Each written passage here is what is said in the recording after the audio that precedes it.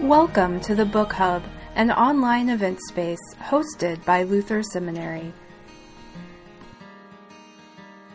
Hello and welcome to this edition of the Faith Lead Book Hub.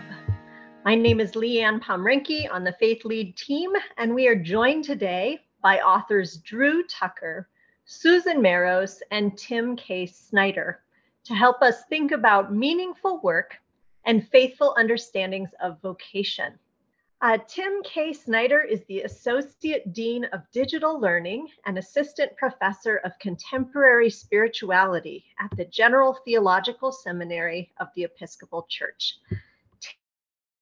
Tim's book, Live Vocation, Stories of Faith at Work, tells stories about the difficulties and opportunities of integrating faith into our work lives.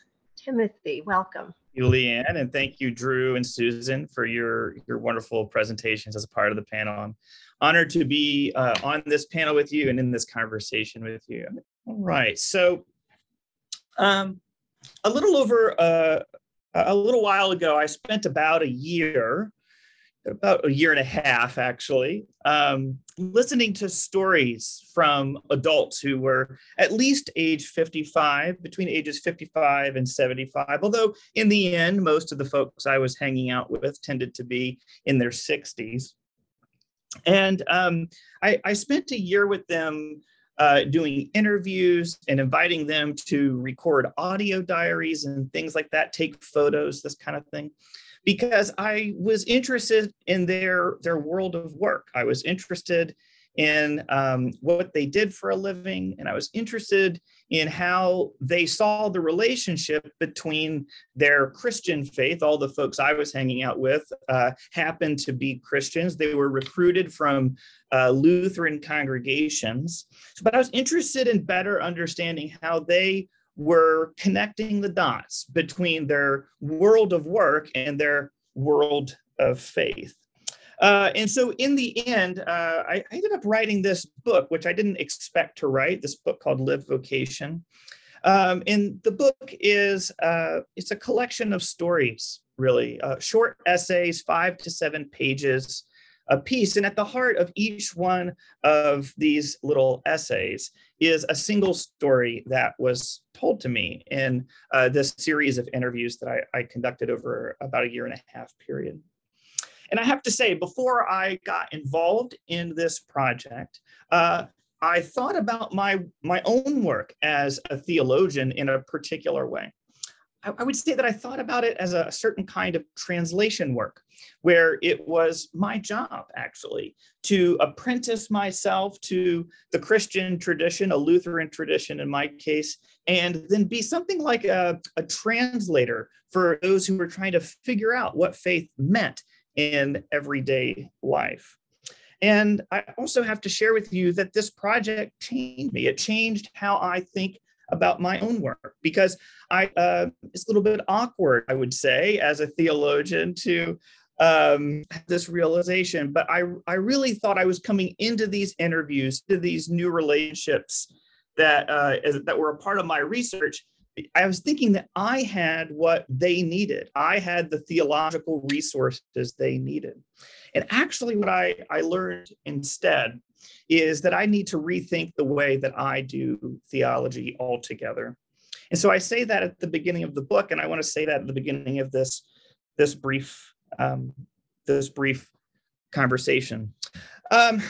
So the big idea in the book is this. The big idea is that since the 20th century, at least, probably a little before, but since that time, theologians and religious leaders, we have been thinking about vocation, this idea of having a calling, that God is calling you to some particular kind of work, that we have been, as we've been doing so, that we have really, I think, we've been saying that all workers should see their work as a calling.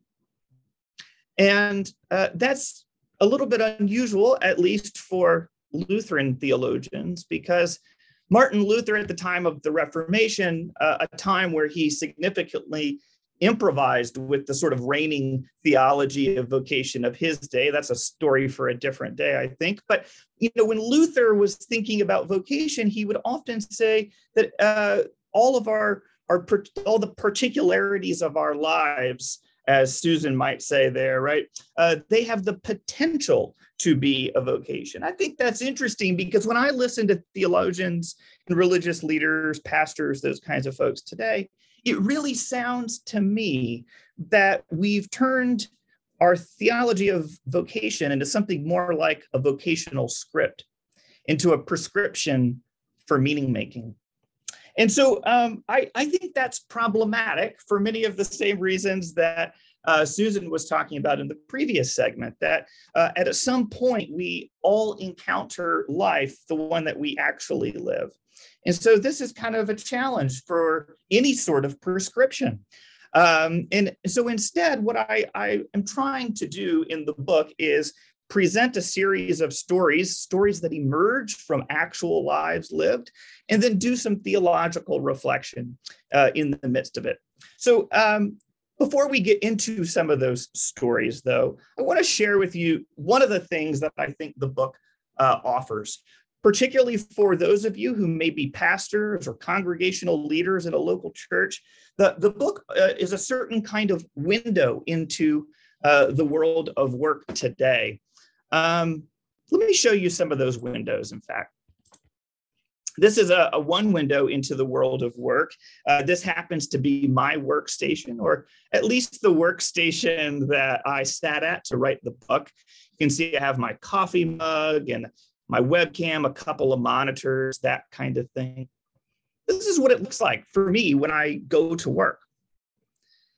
But I think one of the things that I realized pretty quickly, I'm sure I knew this in some sense before the project, but work can look pretty different. And that's because, especially since the time of the Reformation, work has changed significantly. And of course, as you know, it is changing.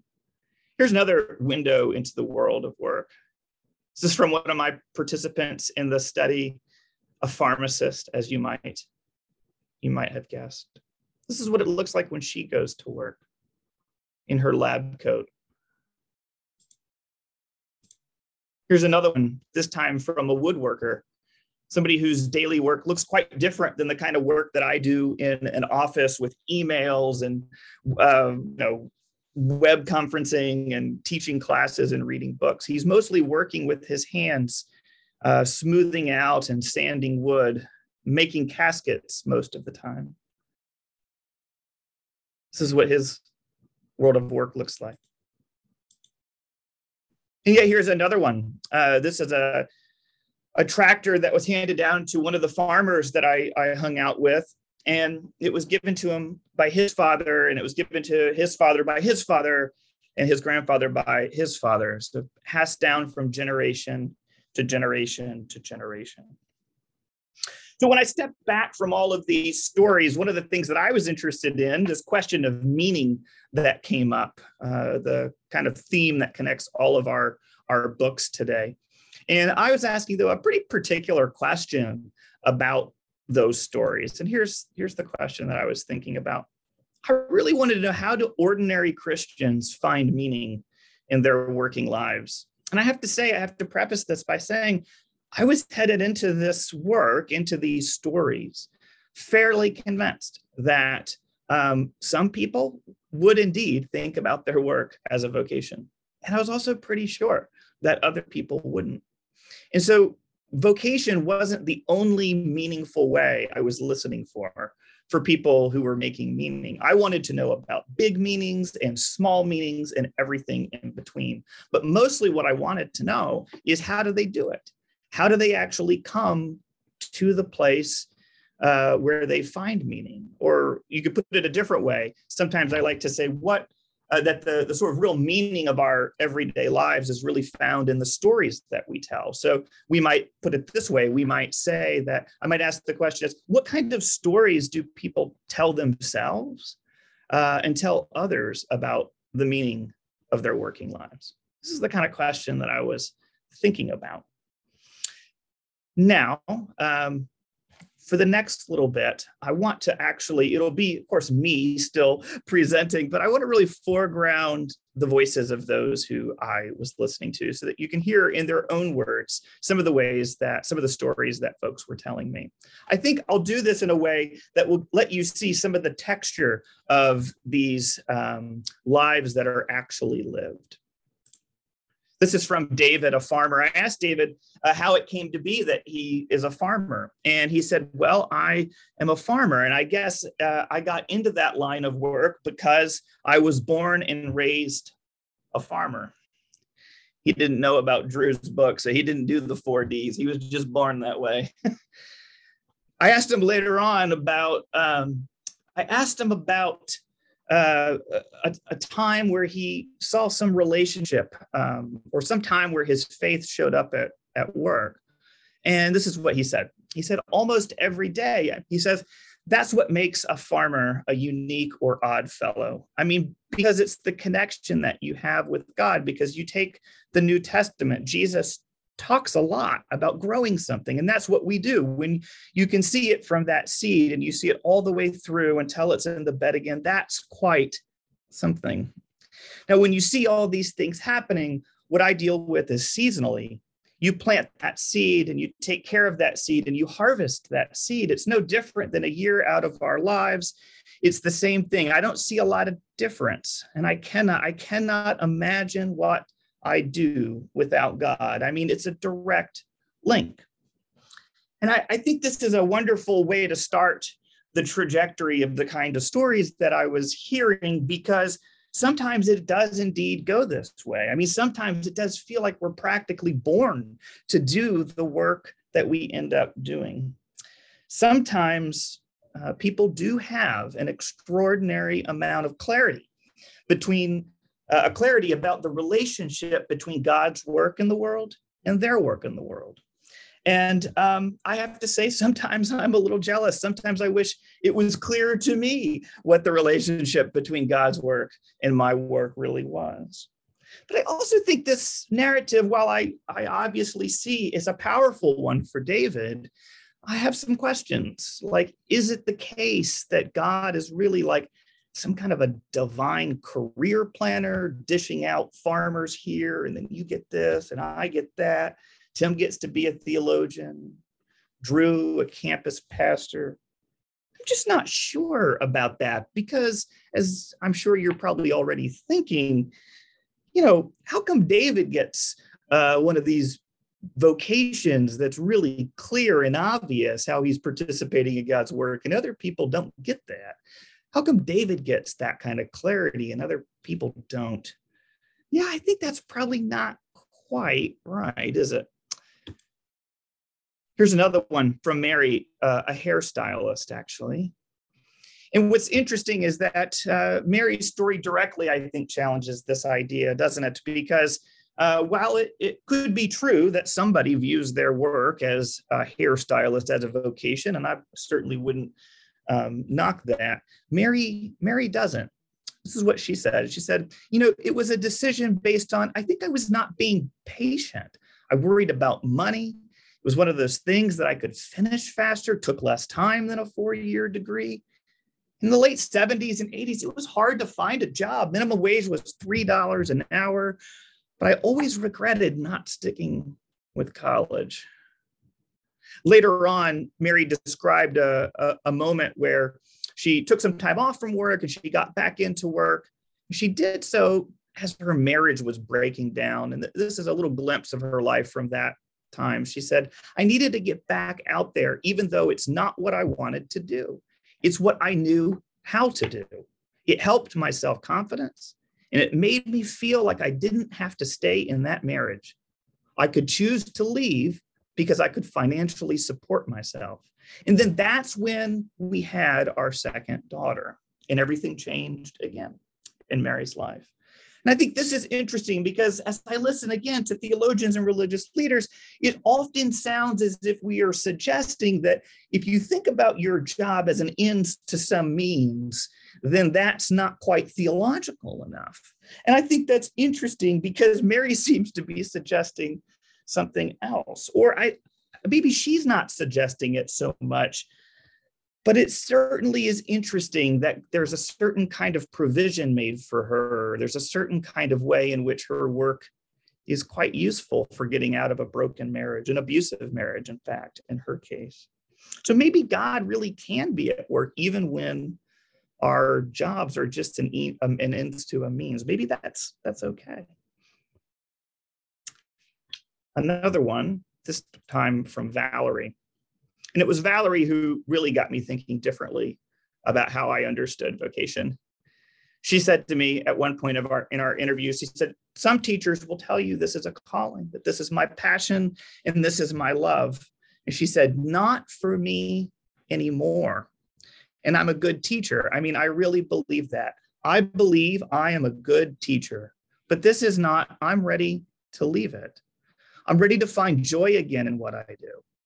I mean, the teacher trainer part, if I had to go back into the classroom, I would never do it. I wouldn't go back, which is really sad.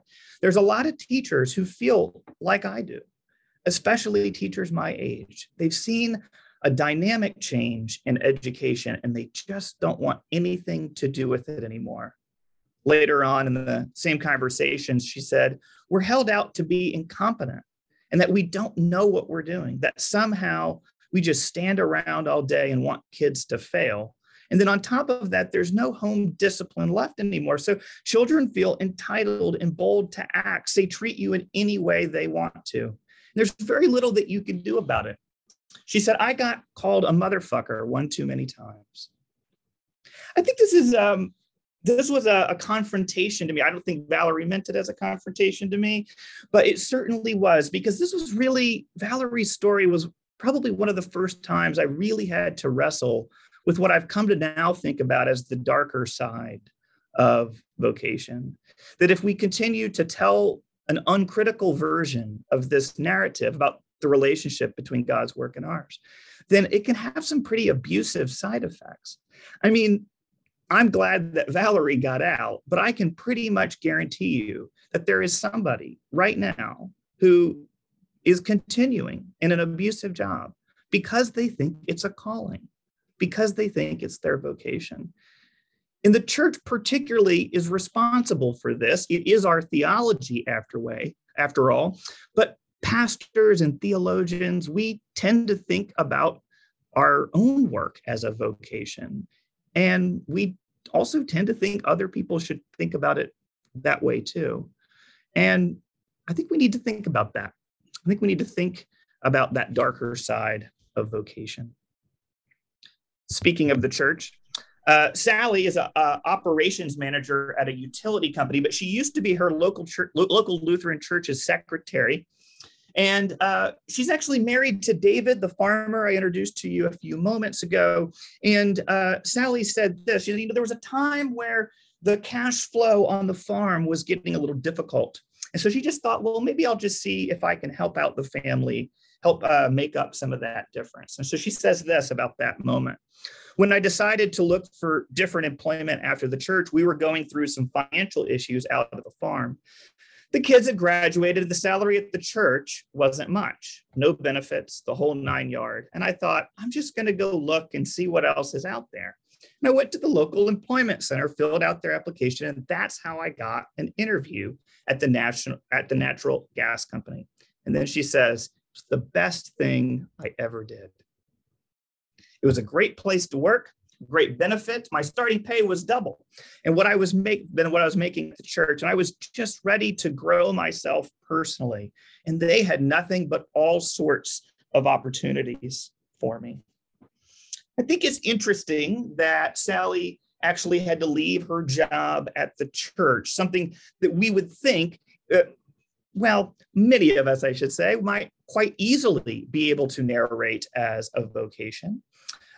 Curiously, Sally, in our conversations, did not describe her work as a secretary at a Lutheran church as a vocation. I asked her point blank. She said no. But she later came to see a certain, it wasn't her words, but much of what we might say is the content of having a vocation, she did find at the utility company. And I think this is interesting. It made me wonder in particular about Sally's story, why the church itself creates so many dead-end jobs, so many jobs with very little opportunities to grow oneself. And that's another sort of darker side of vocation. But I love Sally's story. I love how she had to leave the church's employment anyway, in order to find a sense of calling. I want to share just one more slide with you. And this is a sample of the things that people said when I asked them what really matters in the end. I would always ask this question at the end of the interviews. I would say, you've been talking to me a lot about how you got into your work and about your life of faith. And I would say something like, I'm just curious, how do you want to be remembered at the end? And what I was amazed at, this is just a small sampling, obviously, of what they shared, but what all of these responses, those on the screen and those I couldn't include because of space, what I think they all share is this kind of modesty to them, this kind of simplicity that I think is really beautiful. And I don't think that we talk quite enough about what really matters in the end, or we don't invite what matters in the end into our vocational reflection as much as perhaps we could. So I found these statements about what matters in the end to be very, very moving vocational reflections, even though sometimes they didn't really have very much to do with being Christian. They had, in many ways, more to do with just being human and just being a good human. Let me pause there. Here's just a final slide of all the various kinds of workers that show up in the book itself. I was only able to talk about a few of them today in this presentation, but here you can see a range of the kinds of workers that show up in the book.